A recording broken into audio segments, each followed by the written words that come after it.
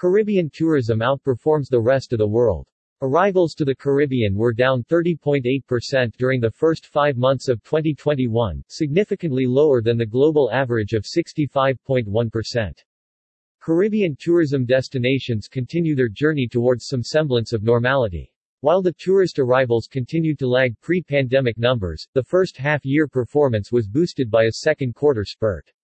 By the end of May, arrivals were at 5.2 million, down 30.8% for the corresponding period in 2020, considerably better than the global average of a 65.1% decline. As Caribbean tourism destinations continue their journey towards some semblance of normality, preliminary data from member countries of the Caribbean Tourism Organization (CTO) reveal that the region outperformed the rest of the world in the first half of 2021. Neil Walters, the CTO's acting Secretary General. During this period, international tourist arrivals to the Caribbean reached 6.6 million, representing a 12.0% decline when compared to the same period last year. By the end of May, arrivals were at 5.2 million, down 30.8% for the corresponding period in 2020, considerably better than the global average of a 65.1% decline. Of the main regions analyzed, the Americas, which included the Caribbean, registered a 46.9% drop. Otherwise, no other region performed better than a 63% fall in arrivals.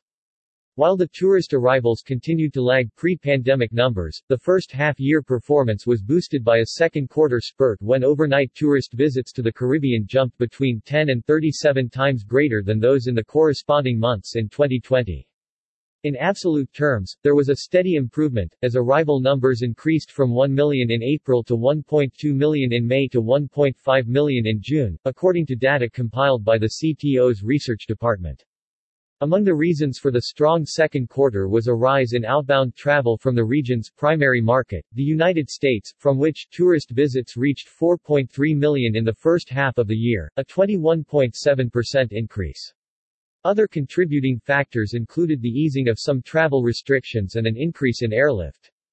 These are encouraging signs that the hard work our member countries have put into adapting to the changing environment of the pandemic is beginning to pay dividends, said Neil Walters, the Caribbean Tourism Organization's acting Secretary General. Even as we embrace a recovery mindset and the opportunities the pandemic has given us, we must continue to be mindful of the challenges we currently face and the potential challenges a dynamic situation like the pandemic can present.